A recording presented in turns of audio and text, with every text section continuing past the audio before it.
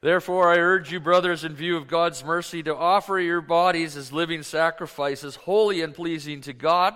This is your spiritual act of worship. Don't conform any longer to the pattern of this world, but be transformed by the renewing of your mind. Then you will be able to test and approve what God's will is, his good, pleasing, and perfect will.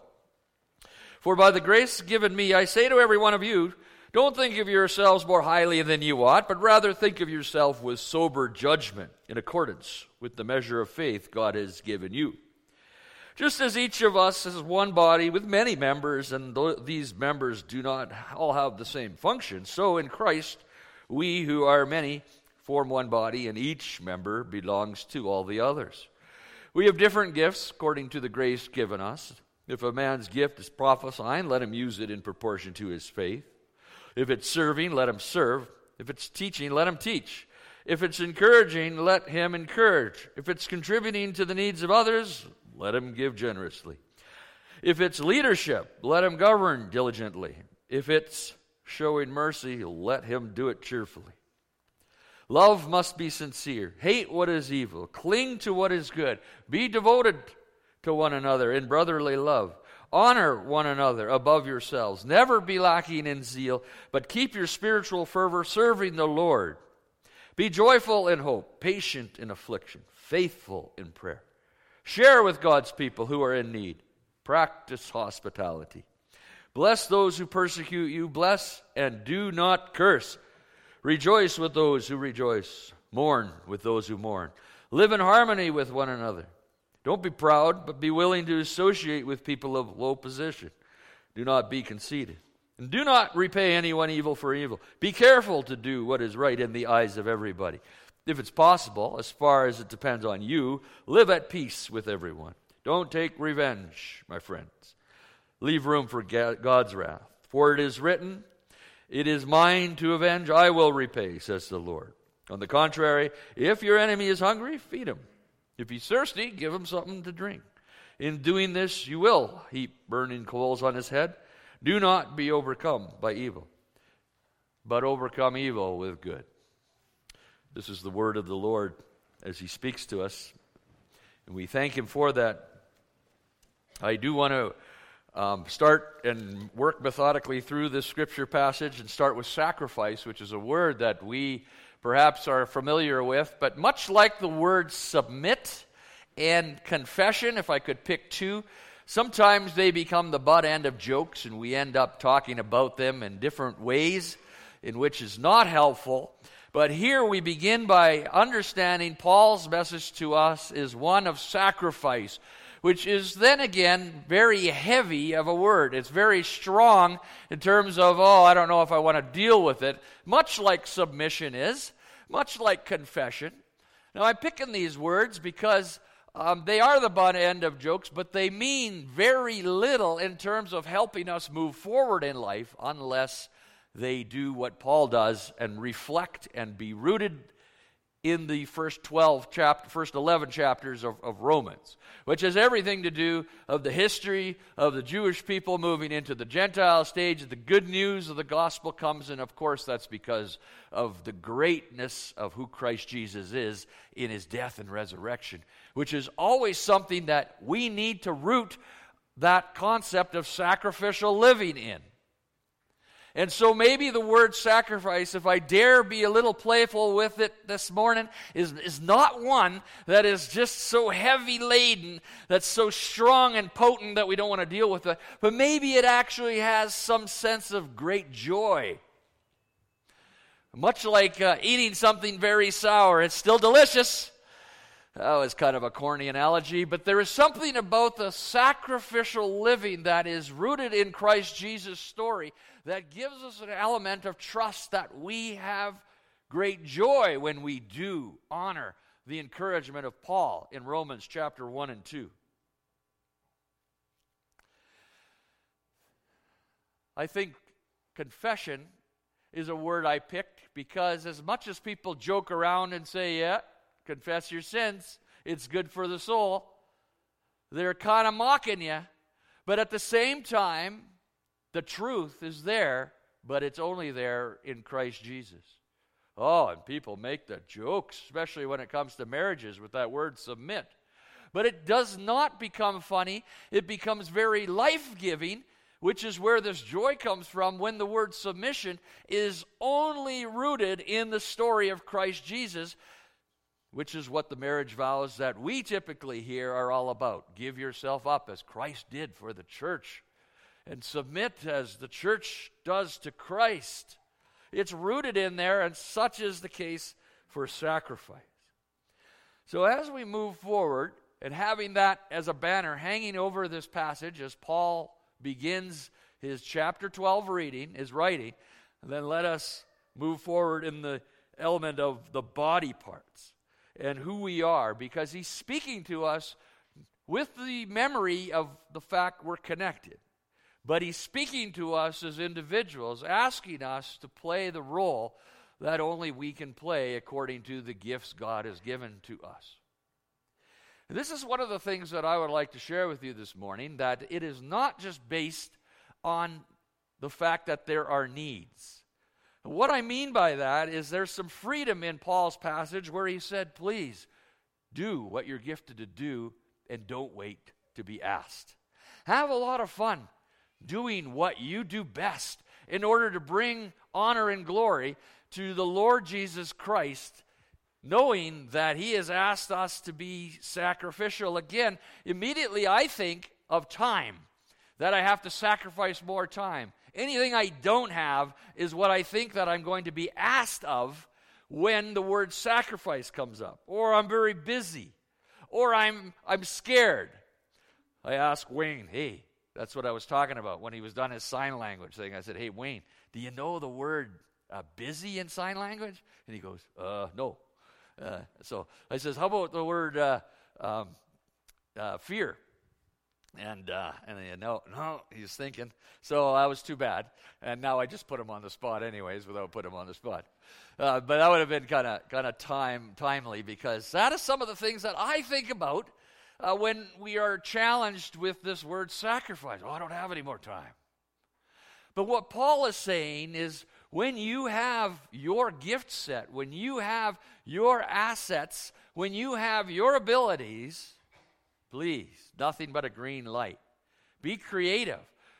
Rejuvenate, revive your imagination in how you can deploy those gifts, knowing that you are connected to many others who are doing the same. And not wait to be asked. This is one of the challenges that I have with the ministry that I do amongst neighbors, because some people don't necessarily think past the busyness and the fear, and they don't get to the reimagination part about who they are and what kind of blessing they can be on the fly in whatever they can think of.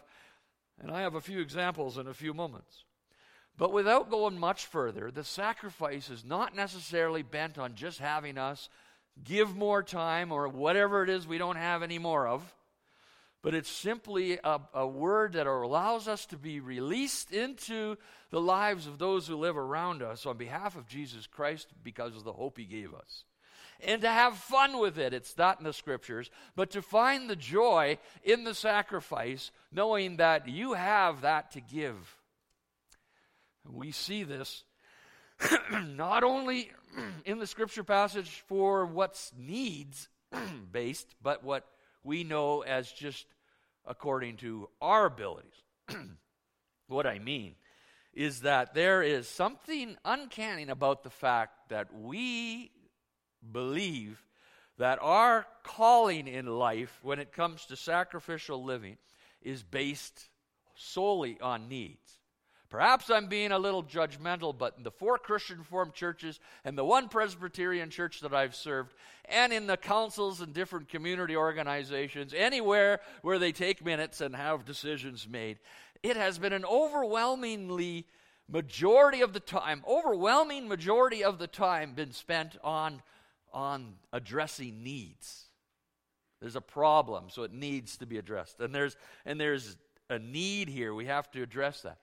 Now, there's nothing wrong with that, but the scriptures are very clear that we should not just be 90% about addressing needs and being reactionary, but we should be proactive in the sense that we have been given a gift set and an ability to do things, and without having to be wait to be asked or till needs come up, we should know that we are just free to explore and do this as we wish. So as one person put it, you bet, bless their socks off. Just go and do what you are able to do and give what you are able to give only because it's rooted in the story of Christ Jesus that gives us hope. So none of this, I almost don't want to say it, but none of this pay it forward, because it doesn't, and none of this give back to the community. I might hear it after, but those words don't really capture the essence of it being rooted in Christ Jesus as one who needs to live sacrificially with the joy that we have in the hope of him rising from the dead. I know it kind of gets there, and it's beautiful language, and it's popular language, but paying it forward, giving back to they're good, but they don't really get down into the earthy rootedness of who we are in Christ Jesus when Paul asks us to move forward as sacrificial, living human beings. Here's one example. I'll give you two. For Thanksgiving, and I blogged this. You could see it on rickabbott.com if you want to read the story. But I had a neighbor and a picture of what she gave me. And it's this platter of meat. I don't need meat. I don't need meat. I love meat. I want meat. So bring it on, anybody. But she came by and gave me meat. I went, wow. Thank you. It's Thanksgiving. She's not a believer, and nor is he, and they know we are. And they gestured with this platter of meat simply because their freezer is full. He hunts, and they have this plentiful, and so she gave me meat. Now, I don't know if you are going to talk to your spouse or somebody in your family after, there must be more to it. People just don't just drop off meat. But they do when it comes into embedding yourself into people's lives with the love that we are instructed to. And when you live this out, sometimes these things happen. But it's not so much about what I received, it's the lesson I learned as to how to move forward with Paul's calling and encouragement as a member of the body of Christ. Because she does that without the rootedness in the story of Christ Jesus. How much more then should I? I don't think it took much time. I'm sure she's busy. It's just something she could do. And she gifted this as a way to express something that I believe Jesus, the Lord God, is teaching me to do a little bit more. Without waiting for the meeting to start, so that 7:30 tonight we can all come together and find out who has what, and then I would be told that I have this and I should give that to so-and-so.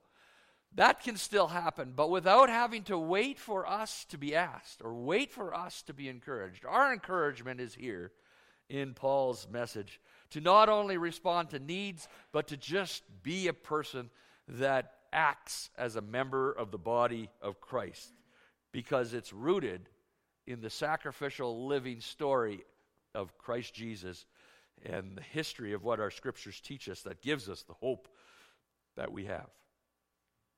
Another example, which I thought was beautiful. There's a medical physician, a young girl.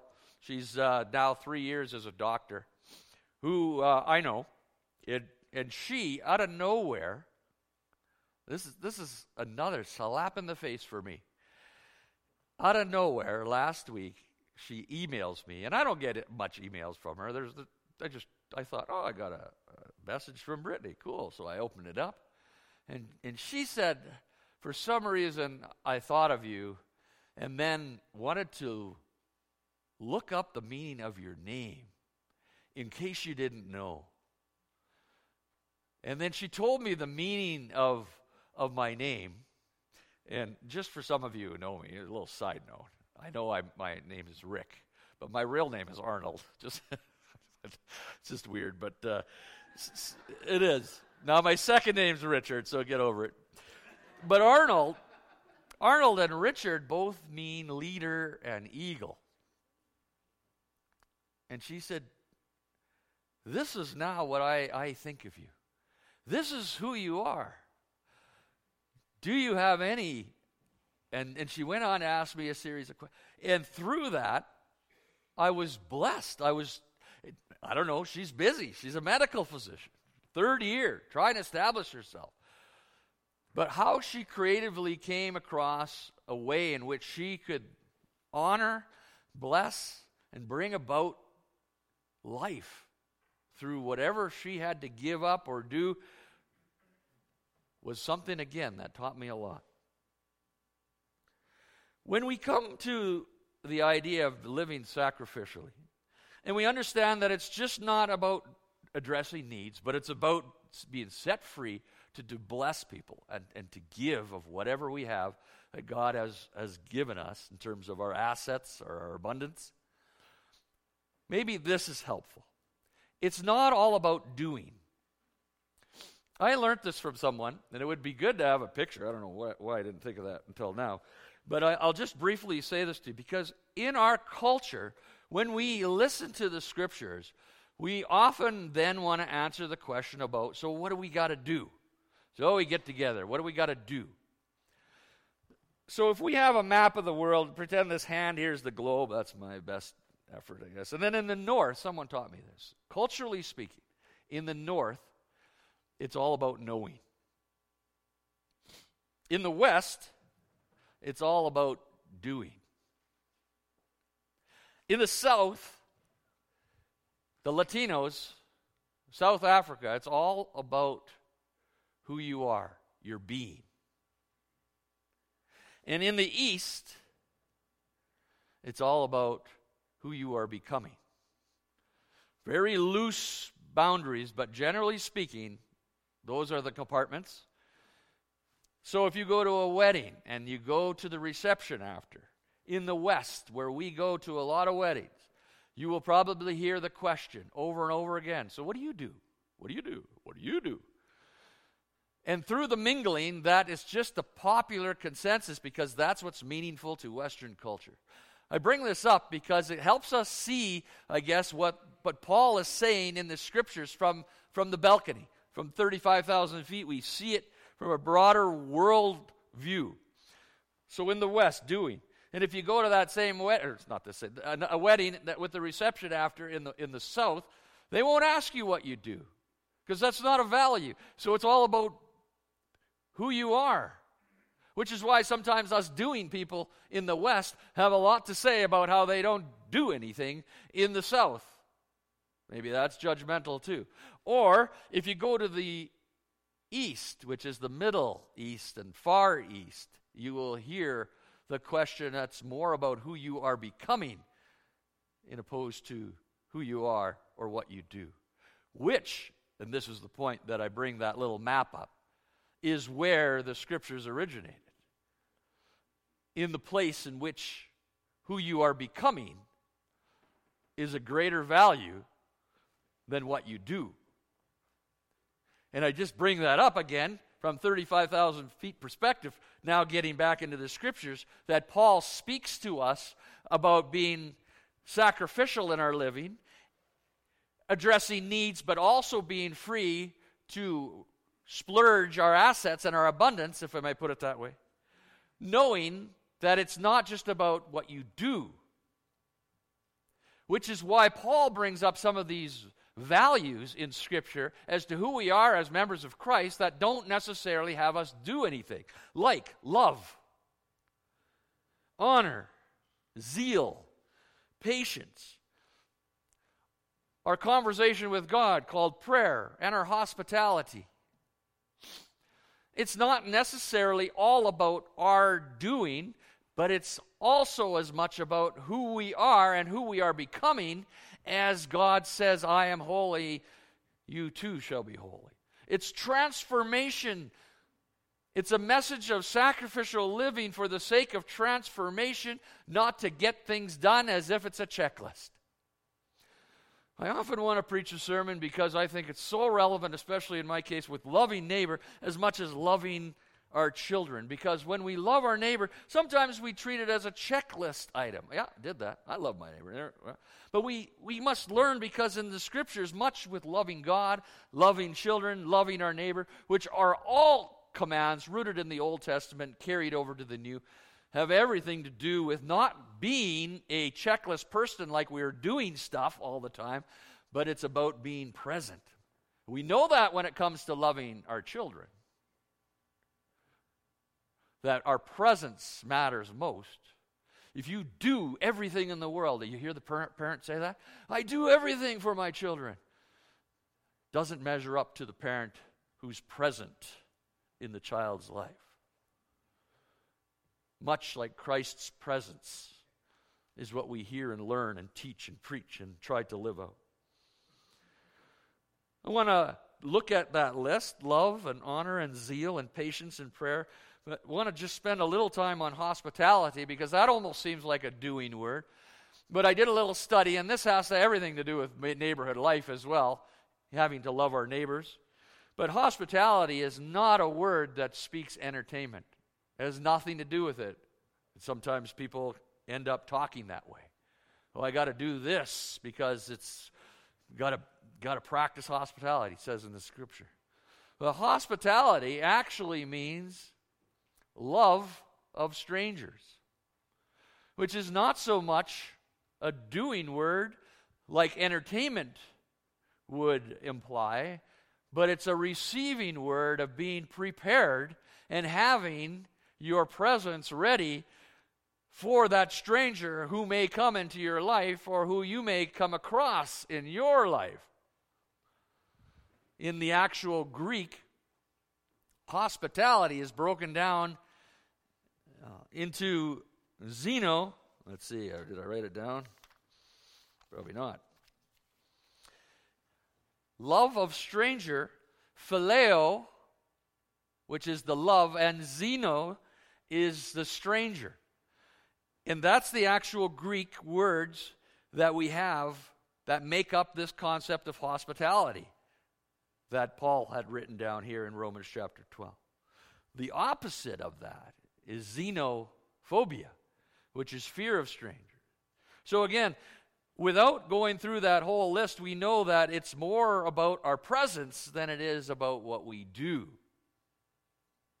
in regards to being a sacrificial living agent rooted in the story of Christ Jesus' resurrection from the dead, knowing we are connected as one of many parts in one body, applying ourselves to the needs of this world, but also dispersing who we are as gifted individuals with much assets.